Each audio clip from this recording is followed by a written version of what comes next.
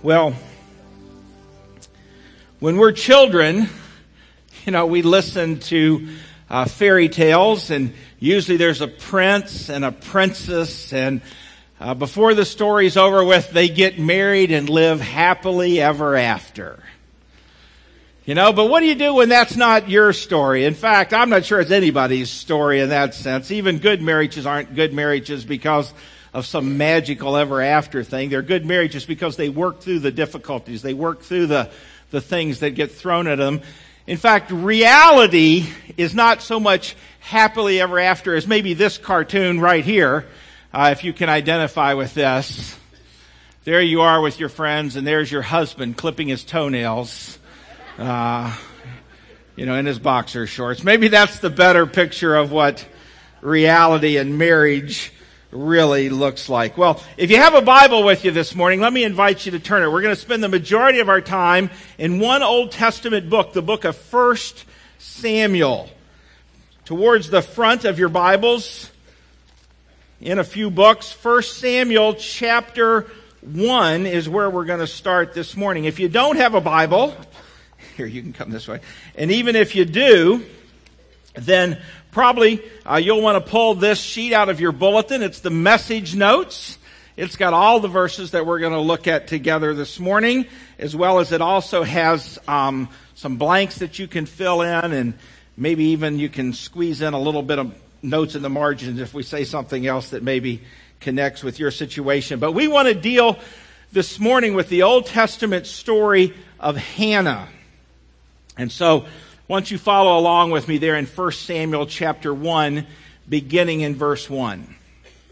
It tells us that there was a certain man from Ramathaim, a Zuphite, from the hill country of Ephraim, whose name was Elkanah, the son of Jeroham, the son of Elihu, the son of Tohu, the son of Zuph, an Ephraimite. And he had 2 wives. Now, already we're getting the picture here, aren't we? There's going to be trouble, right? 2 wives. He had 2 wives. One was called Hannah, and the other Peninnah. And Peninnah had children, but Hannah had none. So here's our central character, Elkanah, and he has 2 wives. He has a wife named Peninnah, and he has another wife named Hannah. And Peninnah had lots of kids. But Hannah, she had no children. And so verse 3 tells us that year after year, this man, Elkanah, went up from his town to worship and to sacrifice to the Lord Almighty at Shiloh, where Hophni and Phinehas, the 2 sons of Eli, were priests of the Lord. And whenever the day came for Elkanah to sacrifice, he would give portions of meat to his wife Peninnah and to all her sons and daughters. So this was a practice of theirs. This was a ritual. It's something they did. Every year they went on this journey to make their sacrifices. And every year Elkanah would give portions of meat to Peninnah and to all of her sons and all of her daughters. Now, I want you to imagine just for a minute what this was like for Hannah. Because, see, Hannah didn't have any children. And in that day, in that culture, children, women having children, that's where they gained their self-worth. That was the culture of which they lived. And so here's Hannah in this situation. It had to be very painful for her. See, at home, she could kind of do her own thing. She could kind of avoid, all of those children. She could avoid Peninnah. All of that could happen. But see, when you went on the road for this journey and this part where they were there at worship, that was a whole different story.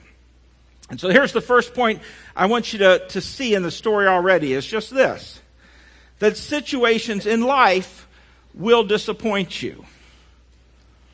Situations in life will disappoint you, will hurt you, will wound you. That is going to happen. And so that's what's going on for Hannah right here. And verse 5 tells us, but to Hannah, Elkanah gave a double portion because he loved her, and the Lord had closed her womb. And because the Lord had closed her womb, her rival, that's Peninnah, she kept provoking her in order to irritate her. And this went on year after year. Whenever Hannah went up to the house of the Lord, her rival, Peninnah, provoked her until Hannah would weep and she wouldn't eat. So here's Hannah. She can't have any children. You know, maybe that's some of you this morning. It's not the social stigma that it was in that culture, but even in our culture, it definitely can cause pain. It definitely can cause hurt and all that comes with that. Maybe that's you. Maybe you can identify with the pain that Hannah's going through. Or all of us can identify, but maybe that particular issue is especially painful for you. And here's Peninnah, though, who has lots of children, and she rubs it in Hannah's face year after year, so much so that she wouldn't eat, that she would weep, that she would cry. You know, maybe there's someone in your life right now who's making your life more difficult. Maybe someone in your life who's making your marriage more difficult. What I think is interesting about this married couple, Elkanah and Hannah, is in the scriptures, as you're reading them, you see that Elkanah really does love his wife. He really does love her. He just doesn't understand. Look back up in your notes or in your Bible at verse 4. It says, whenever the day came for Elkanah to sacrifice, he would give portions of the meat to his wife Peninnah and all her sons and daughters. Verse 5.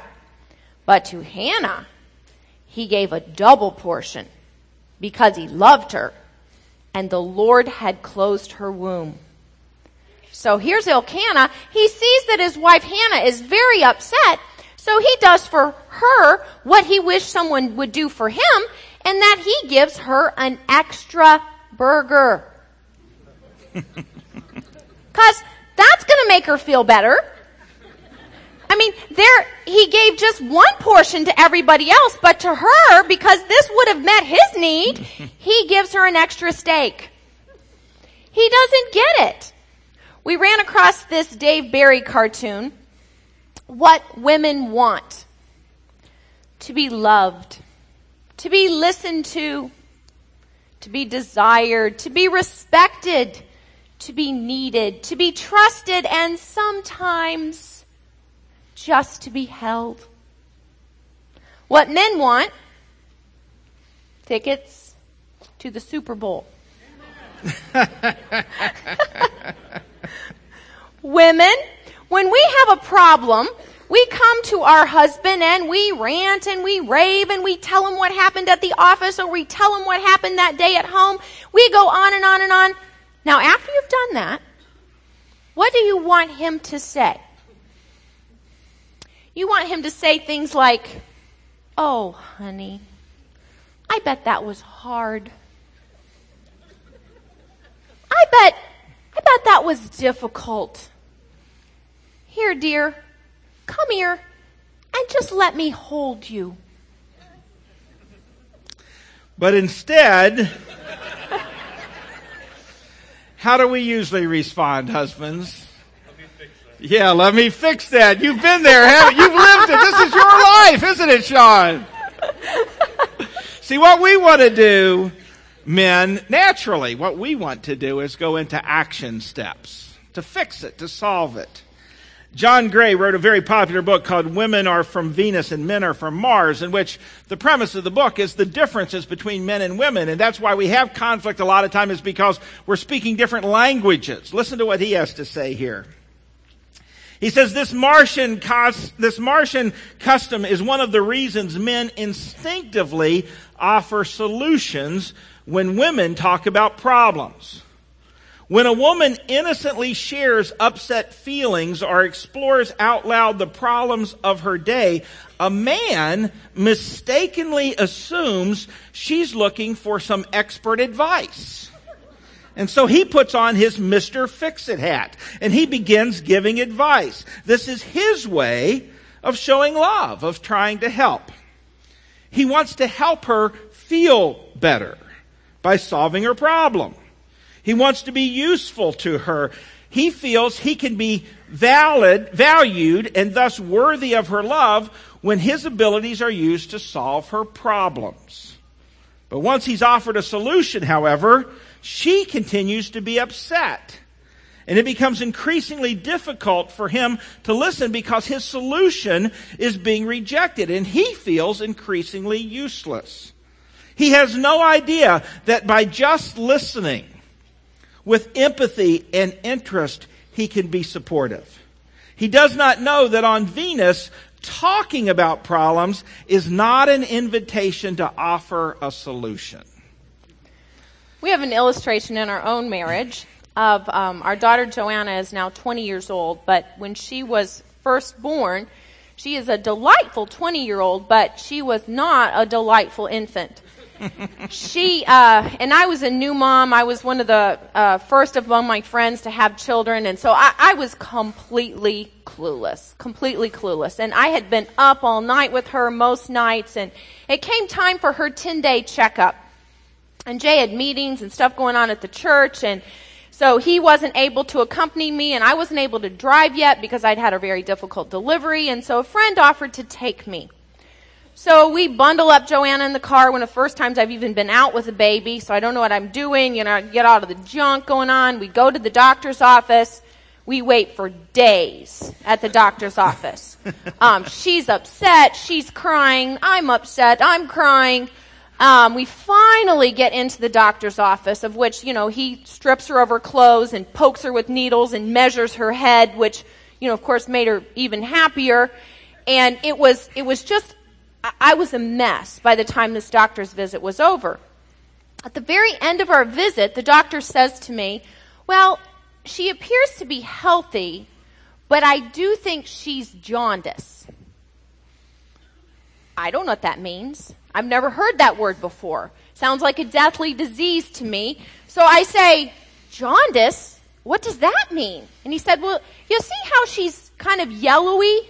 I was thinking, I thought that was pretty. I thought she had a nice tan. It seemed good. Other babies were so pale.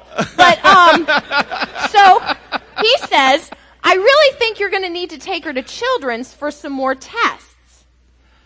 Well, he might as well have said at that point, get on a rocket ship and head to the moon. I was no more capable of doing that at that point in my life than going to the moon. So we get out of the doctor's office. I'm still in tears. I say to my friend, just take me home. I just want to go home.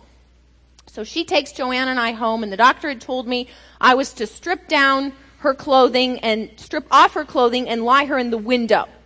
So not in the window, in a cradle by the window, okay? Right. We don't want you to think we were that bad of parents, okay? So she's laying in the window with no clothes on, screaming her head off. I'm sitting on the sofa pretty much screaming my head off. And the phone rings. It's Jay. Hey, honey, how'd the doctor's appointment go? And I said, I want you to come home now. Now, using my keen husband senses, I realized there was a problem going on here, so I said to the guy that I was with, hey, can we do this later? I think I really should go home now, kind of thing. And so I did. I went home, and when I got there, I keenly assessed the situation. Joanna, after Janet tells me, Joanna needs to go to Children's Hospital. We need to get these tests done in order to find out what we need to do. And Janet is way beyond exhausted. She hasn't been sleeping. She needs to rest. And so I've got the solution. I put Janet to bed. I took the baby and I went down to Children's Hospital to get these tests done. I'm on the way back after hours, at Children's Hospital. I'm on my way back thinking she's going to be in there holding my Husband of the Year trophy. That's what's going to be going on here. Meanwhile, I've been asleep about an hour. I wake up, I'm feeling much better, and I think, okay, we're ready to deal with this situation. I go downstairs. My baby is gone. So is my husband, but I don't really care. My baby is gone. Now, this is 20 years ago. We don't have a cell phone. You can't just pick up your phone and say, where are you and what have you done with my baby. Plus, I'm also nursing. And I know Joanna needed to eat. She needed to eat when we got home. But I thought I was going to take a little nap and then we'd all be better. So I am seething. It's hours. He's gone hours. He walks in the door. Well, she didn't have that Husband of the Year trophy. Let's just put it that way. Janet was upset. And yet, again, here I am thinking I have saved the day. And I didn't agree. Take a look at 1 Samuel chapter 1, verse 7. It says, this went on year after year. Whenever Hannah went up to the house of the Lord, her rival provoked her till she wept and would not eat. What I want you to understand here is Hannah, she is at the pit of despair. She is in a deep depression. Now, I'm not excusing her behavior. She wept and refused to eat. But what I do want you to understand is, obviously Hannah is very, very upset about life in general at this point. Now I want you to read verse 8 with me. Elkanah, her husband, would say to her, Hannah, why are you weeping? Why don't you eat? Why are you downhearted? This is my favorite.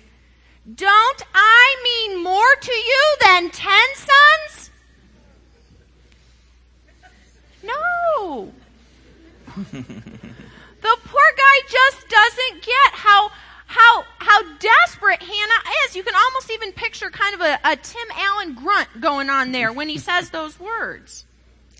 So men, here's what we need to take home from this situation, and what we've talked about so far is this: that we need to learn to listen and to love our wives instead of always trying to fix their problems. And women, what we need to learn in our marriage, and preferably even before our marriage, that this Prince Charming or this princess is not ever going to meet all of your needs. Even if they want to. That's why I love this picture of marriage here, because you see Elkanah is trying. He does love Hannah. And often our spouses have tried, but here's the problem is, early in the marriage, the spouse tries. But they continually meet with this anger and this dissatisfaction, and what happens eventually? Yeah, they stop trying. Which makes us even angrier and more dissatisfied, and it's this downward spiral that starts to happen in our marriage. And so here's the second point I want you to grab this morning is this: that we must not turn to our spouse as the source of fulfilling our deepest needs.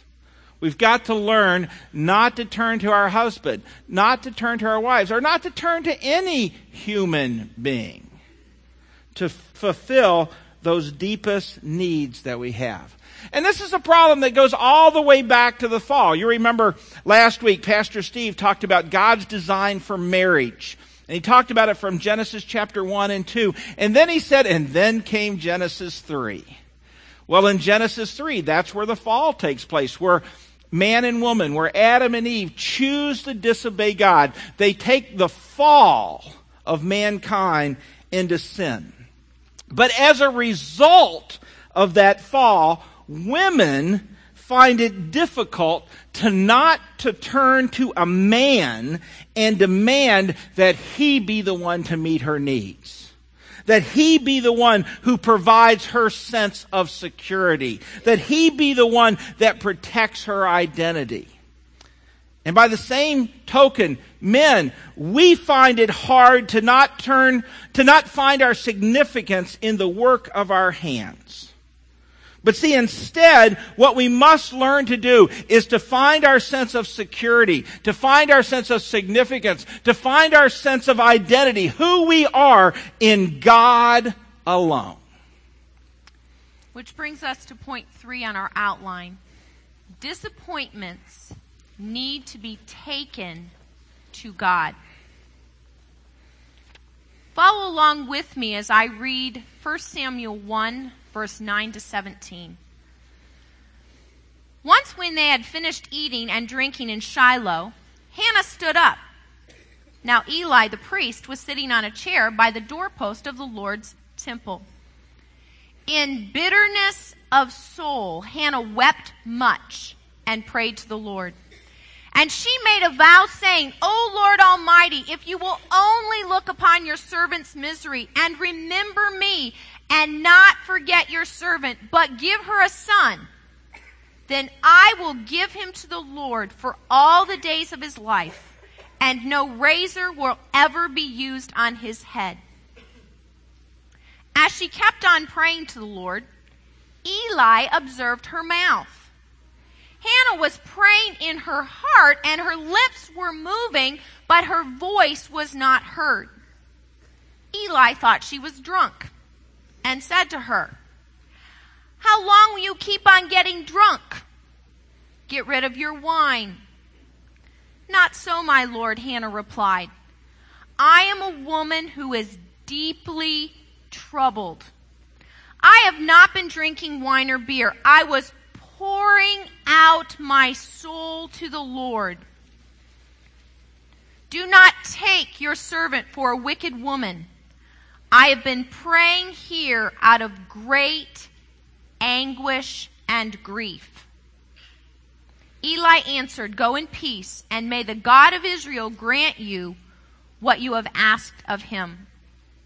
You may even want to take out a pen and underline some of these words. Look up at verse 10 where it says, In bitterness of soul, Hannah wept and prayed. What I want you to understand is she honestly brought her problems to God. Look at verse 15, where it talks about her pouring out my soul to the Lord. Verse 16, I have been praying here out of great anguish and grief. Hannah told God what was on her heart. Why is it that so often as women and as men, we use God as our very last resort? Women, we want our spouses to come through for us. But they're not able. That is not the way God wired them up. God wired us up that only He can truly meet our needs. So when it doesn't work, when that husband of ours will not come through for us, we turn to fantasy. We turn to those romance novels. Here's what I want you to know about the men in those novels. They're not real. They're made up. We turn to magazines. We turn to self-help books. Men turn to pornography to get that need met. Something to make me satisfied. Something to make me feel better. As women and as men, oftentimes we turn to our kids. Life is not turning out the way I want it, so Johnny, it's all on you, buddy. Or we turn to our jobs. In this day and age, there are so many workaholics. We work hours and hours and hours. Why do we do that? Because oftentimes we're getting that pat on the back that we so long for at home. We are workaholics because in some way that is meeting a need. We turn to friends. All of a sudden we're spending more time out with the girls because they understand me. Or guys are going out much time doing other stuff to get that need within us met that we're not spending any time with our wives and our kids. And we wonder why we're growing more and more distant. Here's the other thing I think is interesting. Is Eli the priest? Did he get it? He didn't get it either. He thought she was drunk. Guess what? Even your pastors won't come through for you all the time. It's not going to happen. God is the only one who can meet our needs. We are out there trying everything else, and meanwhile, here's God standing with his arms wide open going, come to me. I can handle it. God can handle your open and honest feelings. He can handle you coming to him and saying, this stinks. I don't like it. And I need you to take it. God is waiting for us. If you have a question on, is God really, read the Psalms. Read about David, who constantly went before God and told him his raw emotions, what was happening in his very soul. And so we need to learn to take all of that to God. Take our hurts. Take our frustrations. Take our deepest longing. Take our disappointments to God. But not only do we need to take them there, here's the fourth point. Our disappointments need to be left with God. We keep going in the story, and verse 18 tells us that Hannah said, may your servant find favor in your eyes. And then it says she went her way, and she ate something, and her face was no longer downcast. And early the next morning they rose and they worshiped before the Lord. And then they went back to their home in Ramah. Now, let me ask you a question here. At this point in the story, has Hannah's circumstances changed? Not one bit, have they? And yet there's evidences right here in these couple of verses that she has left her disappointments with God. I mean, you see it visibly. You see it. It says that she eats and her face is no longer downcast. You see it in her actions. She rises early and she worships God. She reconciles with her husband. So she has brought her disappointments to God. Now, maybe you're here and your problem is like mine. See, I don't have so much difficulty laying my problems at God's feet. My struggle is leaving them there. See? Well, Hannah did that. Let's keep going in the story. Halfway through verse 19, it says that Elkanah then laid with Hannah, his wife, and the Lord remembered her. And so in the course of time, Hannah conceived, and she gave birth to a son, and she named him Samuel, saying, because I asked the Lord for him. Now, this is where maybe the story disconnects with us. Because what happens in Hannah's story is she gets her heart's desire, right? But maybe that's not what happens in your story. In fact, does God promise us that he'll always give us what we ask for? No, he doesn't. In fact, I'm really grateful that God sometimes hasn't given me what I've asked for. Anybody know what I'm talking about? I mean, Garth Brooks said, thank God for unanswered prayers. Well, it's not that God doesn't answer, but he doesn't always answer them the way we want them to be answered. He doesn't always give us everything we ask for. He won't necessarily change our circumstances, but I want you to see what he does promise. The other passage that's in there for you in the New Testament, Philippians chapter 4, verse 6 and 7. Just listen to these great words from the Apostle Paul. Here's what he says. Paul says, don't be anxious about anything, but in everything, by prayer and petition with thanksgiving, present your request to God. That's what Hannah did. Bring it to God, is what he says. And then here's the promise. Don't miss this in verse 7. It's incredible. He says this. And the peace of God, which transcends all understanding, will guard your hearts and your minds in Christ Jesus. You see, God doesn't promise to always give us what we ask for, but He does promise to give us peace. He does promise to give us the grace we need in that situation to make it through. He does promise that He will be enough for us. And so maybe if there's something going on in your life right now, maybe if there's something going on in your marriage right now, let me implore you to bring those things to God and to leave them there. Verse 21 to verse 26, Hannah keeps her baby at home until he's weaned. And then Hannah brings her baby back to God. We'll pick up in 1 Samuel 1, 27 and 28. I prayed for this child, and the Lord granted me what I asked of him. So now I give him to the Lord, for his whole life will be given over to the Lord. And she worshiped the Lord there.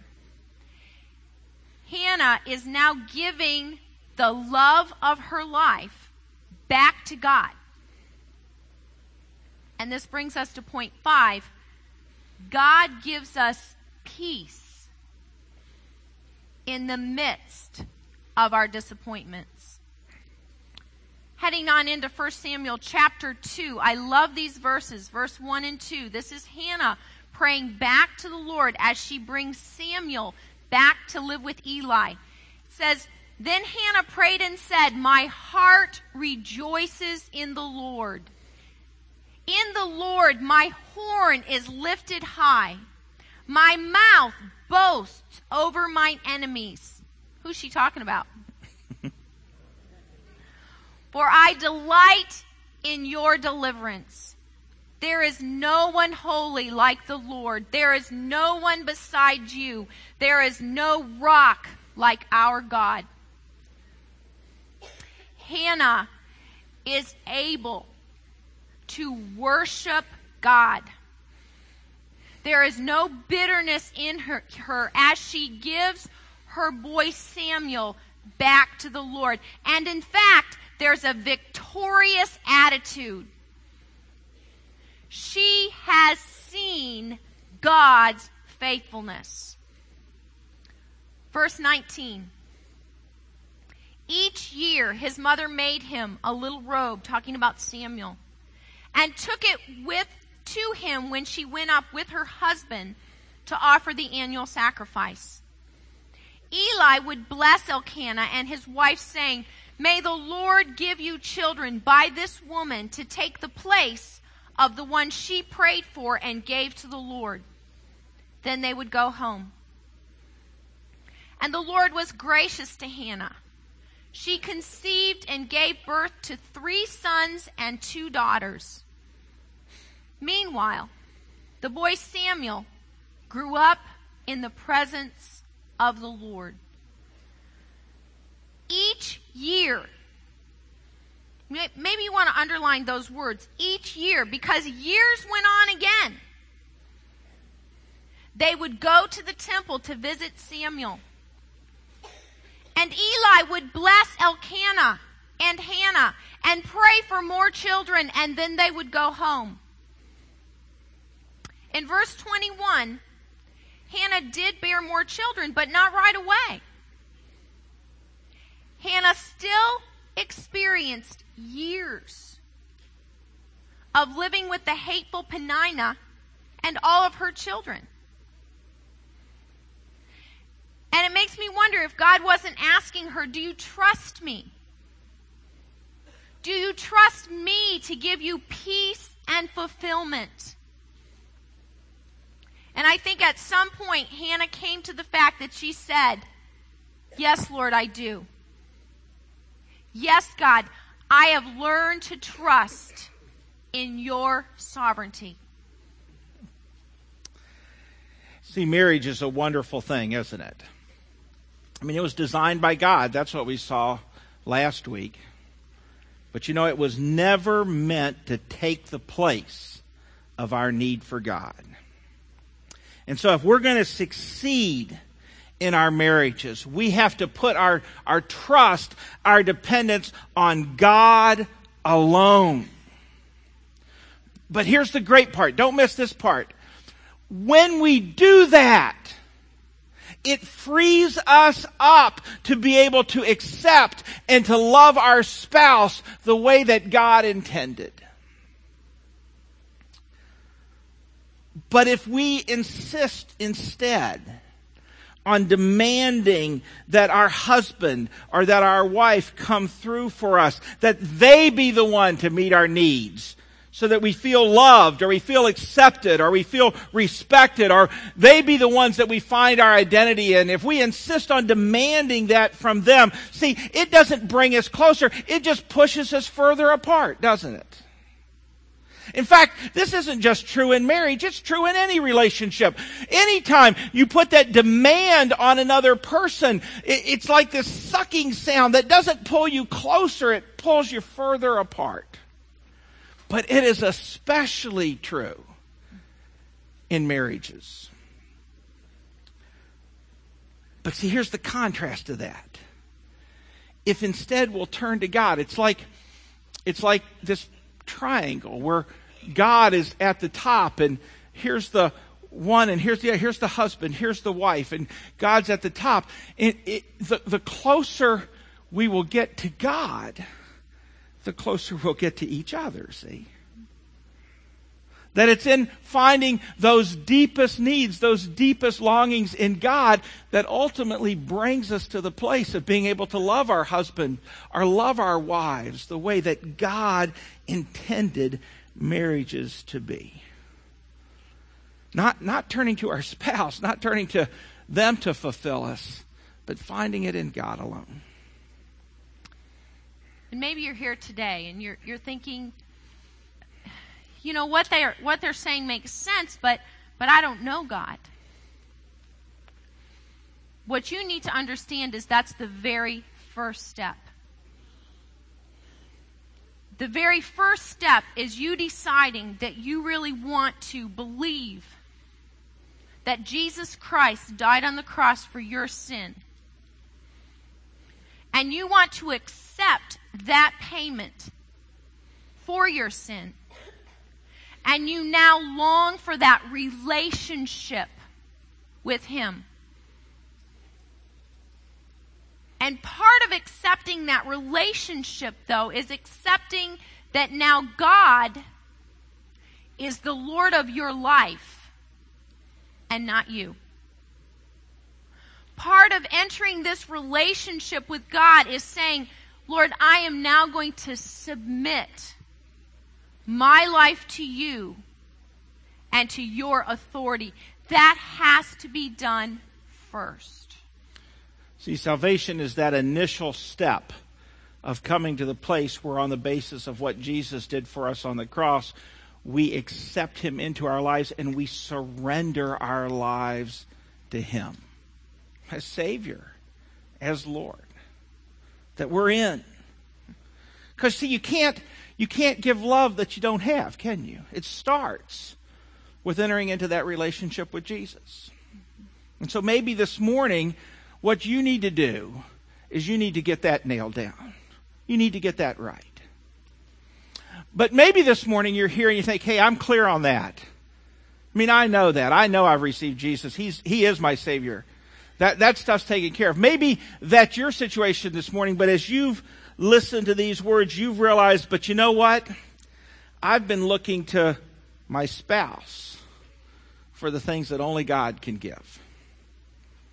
Maybe you've been looking to your job for the fulfillment that only God can give. Maybe you've been looking to some other relationship, some other situation, something else, and you haven't been seeking it in God alone. If that's you this morning, then here's what you need to do. You need to repent.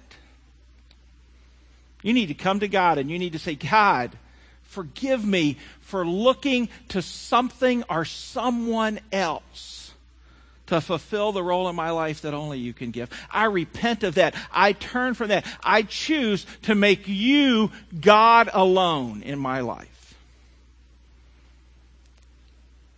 Maybe you need to repent to someone else. Maybe you need to say to your husband or to your wife, honey, I realize that that's what I've been doing. That I've been expecting you to fulfill things in my life that now I'm realizing that you can't fill. I've been looking to you to be that for me. Maybe you need to repent not only to God, maybe you need to repent to your husband or to your wife. But see, when we get it in the right order, when we do it God's way, isn't that right? When we do it God's way, it works like God intended. Our lives work like God intended. Our marriages work like God intended. But we need to make sure we get that cart and that horse all in the right order. Well, let's pray together. Would you bow your heads with me?